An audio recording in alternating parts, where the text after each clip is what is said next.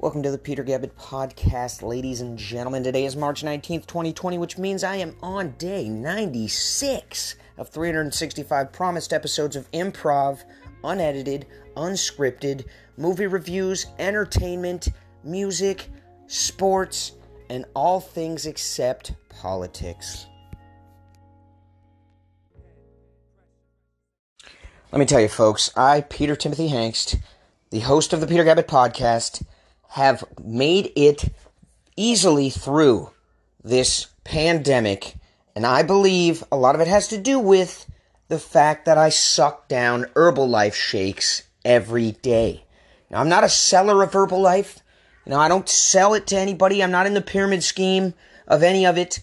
I am a small part as a consumer of it, but I must say it is delicious for the most part. There are some flavors that suck. The banana caramel, I'm not a fan.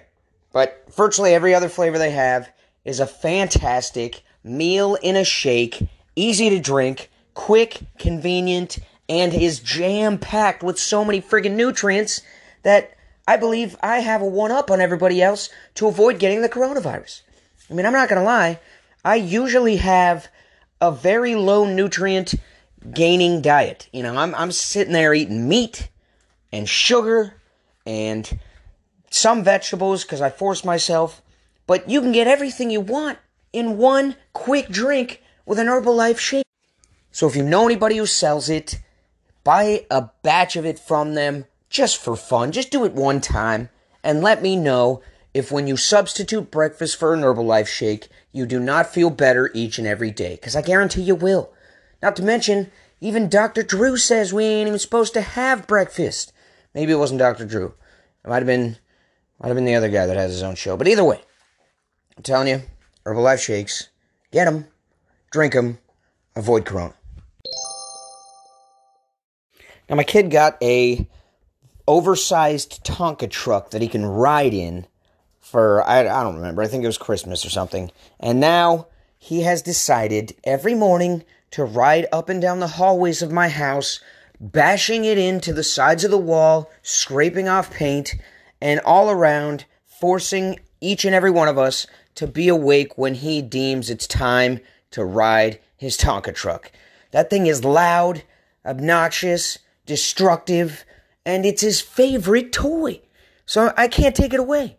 You ever notice that every time your kid finds something that becomes their favorite, it happens to be also the most annoying thing you have in your house? Yes. Well, that is the case for the Tonka truck that my son has. Why doesn't he do it outside? We live in the sunniest place you can possibly live in the U.S., and yet he freaking feels like he has to ride that thing up and down the hallways all day long.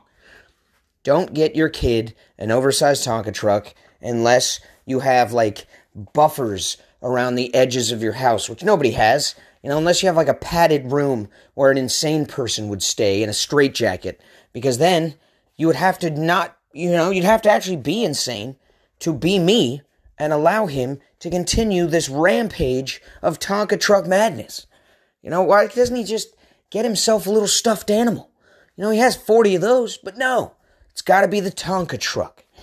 Good for him, though. It's a manly thing to play with. You get proud of your son when you see him playing with a truck or a motorcycle or a fake gun. But then you also wonder, is he going to be a truck driver someday? Would I be happy with my son driving a dump truck?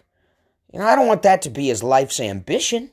So maybe next time I'll get him a spaceship so he can think about being an astronaut. Yeah, there you go. Now, that's a definite one-up on a dump truck driver. Although right now, in these trying times, we would all be screwed if the dump truck drivers weren't continuing their ridiculously difficult and long-houred labor. The workforce of America is now relying solely on the harder, more labor-intensive and manual workers than ever before. Everyone else who has a job that they can do from home on a computer has been sent home. Everyone whose job is basically not really necessary, like mine, serving people food, they're done. They're cut off. Because, people can make food at their own homes.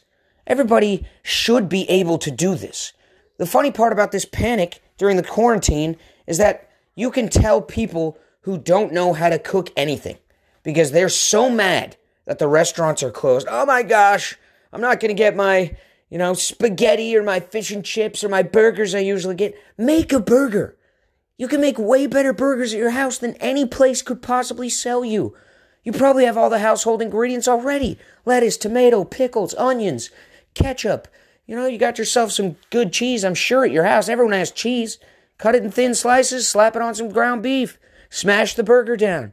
Throw some minced onions into the patty to make it extra crisp. Come on. We have the ability to be self-sustaining, and yet we just are so used to these luxuries that we complain and we complain and we complain.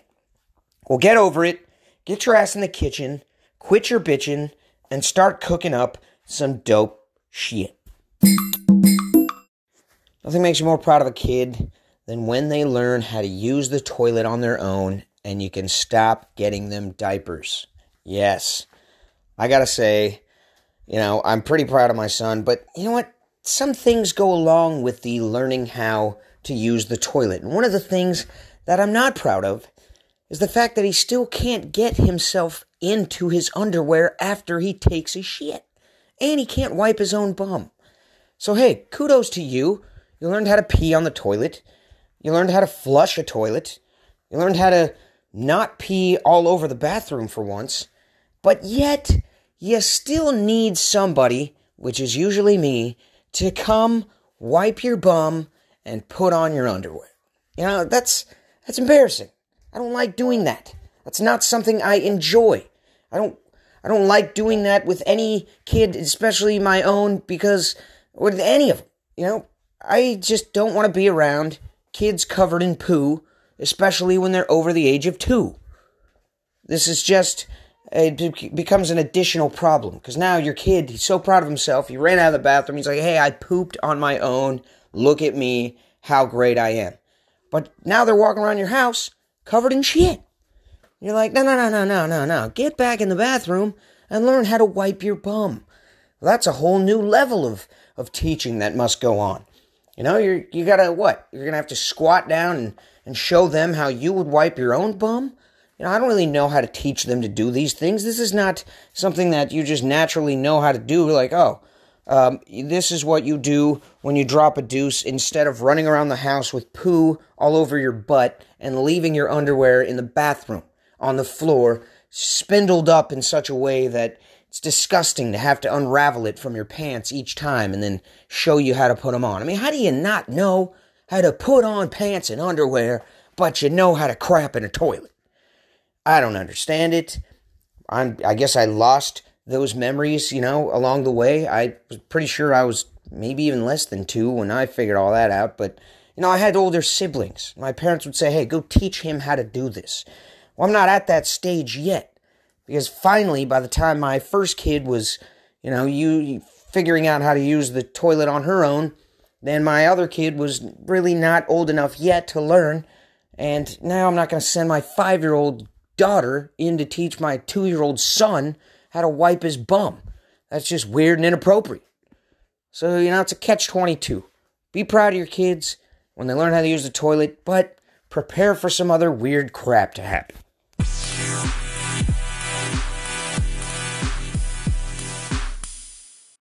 Now, this story's crazy, folks. It seems a New Jersey paper company, which had recently fought to stay open after a remarkably intense fire destroyed virtually every portion of their business. They had only one large warehouse left and were looking at pretty much bankruptcy in their future. And yet now they have skyrocketed sales on account of the toilet paper panic buying going on across the nation. Yes, a New Jersey paper company called Marcal Paper actually is now back in business after that devastating fire on account of people's toilet paper panic buying. This This is hilarious, but also good news for them, you know? At least the people of that factory know they got a job for a little while. You know, there's no layoffs going on there. They can't even keep up with demand. They used to have a larger infrastructure in place to prepare for such economy boosts as this to the paper industry. And yet, after that devastating fire, they're left with one major large warehouse that is kicked into overdrive. I mean, 24 hours a day, they're pushing out paper towels and toilet paper, the likes of which they've never done before. This place is the center of workforce in New Jersey right now. If you need a job, go to Markall Paper Company and apply to create more toilet paper for people, because I'm sure they need more people left and right. I mean, how many of us have done this panic buying? I'm not gonna lie, I was not all the way out of toilet paper when I decided to try and actually find some. All the stores were empty. We found some at a little Mexican market that nobody thinks to go to buy toilet paper.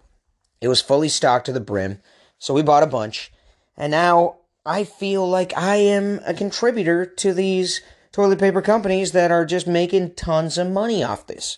You know, because generally speaking, I got maybe a roll left before I go to the store and even think about buying toilet paper. You know, I don't let myself fully get out of TP. I'm not like dropping a deuce. I'm like, oh man, I got nothing to wipe with. I'll just jump in the shower and then go buy toilet paper. No, that's disgusting. Of course, I always have some. But in this case, you know, I bought some when I still had maybe 4 or 5 rolls left, and now I have a ton because I'm in fear, not that, you know, the toilet paper companies are going to go out of business or anything, but that everyone around me is going to buy it all up before I have a chance to get any. That's my panic, not that I'll be quarantined for so long that I'll be taking tons and tons of shits at my own house. No, that's weird thinking. Instead of that, I'm just simply thinking about the weirdos that have bought it all before me and not left me with any. This panic buying thing, it's getting out of control, but I did see something funny. Pictures of frozen food sections in grocery stores completely empty except for frozen pizzas that have pineapple on them. Yes, panic buying or not, it seems the world still hates pineapples on pizza. I'm not sure why. I love a Canadian bacon pineapple pizza. It's delicious. You get the sweet, you get the salt, you get everything. And yet, here's the stores jam-packed with some of the items that people do not want still, and it is pretty funny to see that. If it comes down to it, I'll buy them all. You know, I'll eat that stuff. I don't know why people hate it. I think it's delicious. Now, it looks like 8 scumbags were arrested in San Diego County for price gouging medical items and sanitary and hygiene products during this medical crisis. Yes, selling things like toilet paper for an absurd price and, you know, masks and Lysol disinfectant spray and hand sanitizer all on OfferUp and Facebook Marketplace and Craigslist and all that stuff. What a bunch of dirty, rotten scumbags. I mean, it's one thing to be a drug dealer, right? They know what they're selling. They leave the price the same or slightly increase it based on the market value of the drugs. You know, because they know people can get that same drug from someone else for a cheaper deal if they raise the price too high. And they're providing a service, even though it's terrible for everyone. It's the person who buys its choice to buy the drug or not, and it's their fault. So, drug dealers, scumbags, yes, but these people selling hygiene and medical supplies and things during an emergency like we supposedly currently have are truly scumbags. Knowing that the price and the market value of these items are well below what they're asking. Knowing that they are price gouging to the highest degree and taking advantage of the fact that some people don't have access to the necessary resources during an outbreak like this. What a bunch of terrible individuals these people are. I say there's only one way to truly punish them. Give them each the coronavirus. And I'm just saying, yeah, that sounds dirty and filthy and messed up. But hey, you want to screw people over during the coronavirus outbreak? How's about we give you the coronavirus and then you see what it's like? And in fact, put them on blast so that nobody will give them the stuff they need to prevent it from spreading. Well, we don't want that because then we'll get it from them. But, don't let them have any toilet paper. Make them wipe their asses with their hands. Because that's what they deserve after this scam of... I just can't even believe it. It's like some kind of mafia thing going on. Like, hey, you want to join me? I'm going to up the price of toilet paper and sell it online and then make a killing. If anyone says anything else, I'll stab them in the face with a pencil. I'm just not understanding their thought process. Like, what are you? You're some kind of don of the local, hygiene products market? You sick and sadistic freaks. I do not agree with this. Obviously, I hate it. But I gotta say, I haven't thought of any ways to gain money out of this coronavirus outbreak. I've only been losing money myself. I'm sure most of us have. And I think that's why we're so mad about this. Because during this time where a lot of us can't work or lost our jobs or something happened, we are jealous when other people are out there somehow still making money. Because they're moving forward. They're going ahead of us now. No longer are we ahead of the game and feeling comfortable and like, no worries, I got this. Nothing can stop me. Well, this can stop me. And it has. So I'm not going to lie, I'm jealous of the peeps that are still working day to day, getting paychecks. I feel like they're moving ahead, and I'm taking steps back.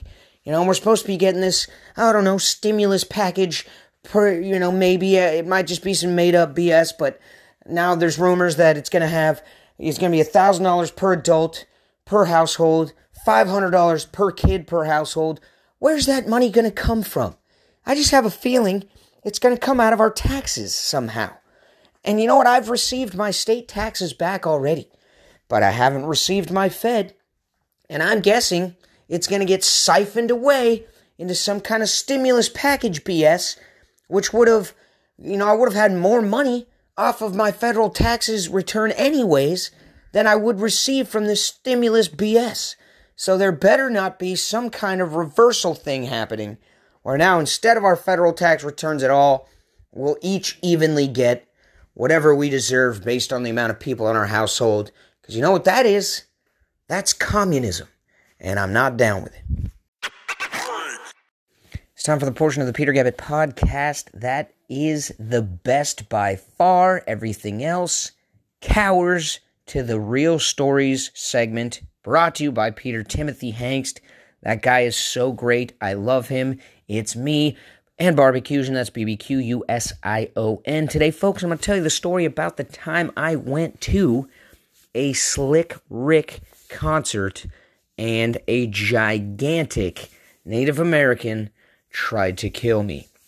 Yeah, so, just picture this, folks. Portland, Oregon, it can be a dark place, There's not too many bright lights shining all the time, and especially at night when you go to a concert, you might end up in a venue that seems like it couldn't possibly house a concert.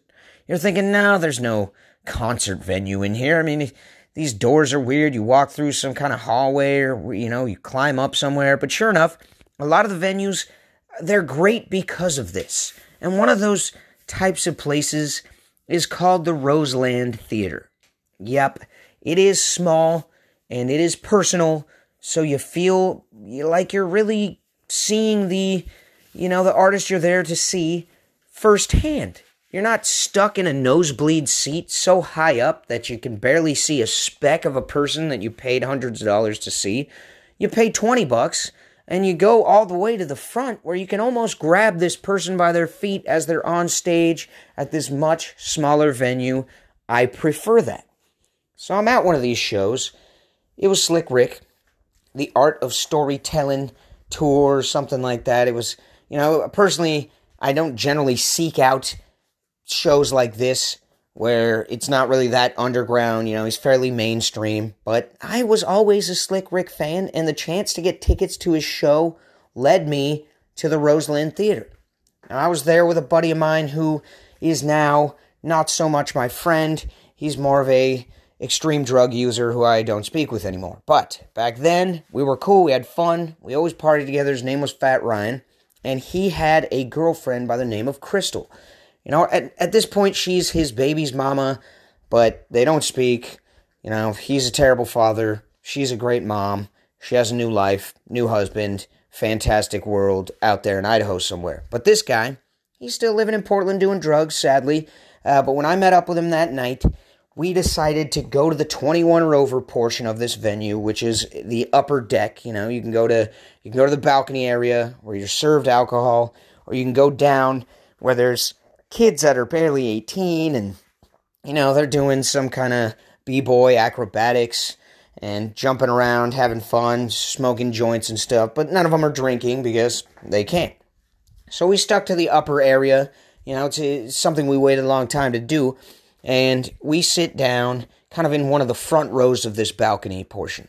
We got good seats. We can see this venue's small. Just picture being on a balcony, but being seriously close to the artist anyway, to where if I wanted to and I tried hard enough, I could probably spit on him, which I wouldn't do, because that's mad disrespect. But either way, I'm up on this balcony, and I'm having a good time. Slick Rick comes out, everybody's getting faded, there's drinks being passed around, and some gigantic, I'm talking like 7-foot-tall mountain man of a Native American gentleman sits right next to us and starts trying to touch my friend's girlfriend. Now, my friend, he's not that big of a dude. We did call him Fat Ryan, but he was definitely bigger than me. But this guy, he didn't even know what to do. He was in shock, because you don't really want to get in a fight with a giant like this dude. I mean, he was a Paul Bunyan-looking guy. This guy was the Big Show from WWE. He was a massive human being. And he starts, trying to touch my friend's girlfriend. So we're both like, hey, man, no. What are you doing? Don't touch her. Who the hell are you anyways? And he starts slurring his words. We can tell right away. He's, almost incapacitated. He's so drunk. And he starts, saying some stuff that makes no sense to any of us. And then he starts to try and strangle my friend. For no reason at all, a giant Native American man begins to strangle my friend at a Slick Rick concert in downtown Portland. Now, this would normally seem like the craziest thing and, most nutty story that anyone's ever told, but sadly for us, this just seemed like a normal occurrence. When they say keep Portland weird, they're not lying. It's weird. Weird things happen there. Usually it's not assault-related things like this. It's generally something weird. You can just shrug it off. You're like, oh, well, that was definitely strange and unusual. But in this case, we're fighting off a giant. So we both jump up and start trying to get this gigantic man off of both my friend's girlfriend and him, who he seems to be somehow simultaneously choking as he's grabbing at this woman. And so we just somehow smear ourselves out of there and then just jump back, and we're like, dude, what is your freaking problem, man? You're a psycho. And he just, he's so drunk. He has no idea where he is, what's going on. And then all of a sudden, his friend shows up. And he turns just normal. He's like, oh, hey, I'm sorry about my buddy here. My giant, massive human being friend who, seriously was making the balcony just teeter-totter. It was about to collapse because this guy was so giant. He's like, I'm really, really sorry about this dude. And we're like, no, that's not acceptable. Sorry is not acceptable. He just assaulted a woman and my friend while we're trying to have a fun time at this show. Tell your piece of crap giant friend, don't tell him I said this because he's still giant, but tell him to get the hell out of here. There was no security anywhere. This dude somehow, scraped his massive friend up from his chair and just, slithered him away downstairs. I don't know where they went, but they left. And finally, we felt safe again, I guess, but not really, because now we're just wondering, is this going to happen again? Like, what the hell is this? There's been some shows I've been to that were violent. I went to the Wicked Wonka tour. It had Tech Nine and what are those juggalos? ICP. I wasn't there for them, obviously. I can't even remember. Bone Thugs and Harmony, stuff like that. And there was some definite ruffians going on, just bouncing around, knocking each other over and doing all that crazy stuff. But Slick Rick is not a guy you expect to go see and end up in a violent clash with someone. So this was just a strange and unusual occurrence, and we ended up sitting as far away from anyone else as we could. We enjoyed the rest of the show, but I felt bad because I physically almost made my friends come out to this. They were thinking twice. They're like, I don't really want to go. And I'm like, come on, man. Don't make me go to this show alone. It's far from my house. I don't want to just be in downtown at night by myself. I look like a little bitch. Well, it's a good thing, because that giant man could have just eaten me or something, and I would have had no witnesses. Instead of that, I felt terrible since he had tried to grab my friend's girlfriend, and he strangled my buddy. And, that's just the type of thing you gotta watch out for, folks. Lesson to be learned here: when you're at any show, doesn't matter if it's a place that doesn't generally promote violence, you can't be certain that you won't get assaulted by a drunken idiot. So be careful out there. I hope you enjoyed the show today. Thanks for tuning in. I love each and every one of you so very much. You mean the world to me. Stay tuned. Everything's going to get crazy soon. I'm almost at my 100th episode. I got some special stuff I'm going to come out with, and I will talk to you tomorrow. And folks, even though I played some Slick Rick at the end of yesterday's episode, it just seems like it's the right thing to do today as well, considering the real story about when I went to see Slick Rick live and almost got assaulted by a Native American. So here is Why by Slick Rick off the album of The Art of Storytelling.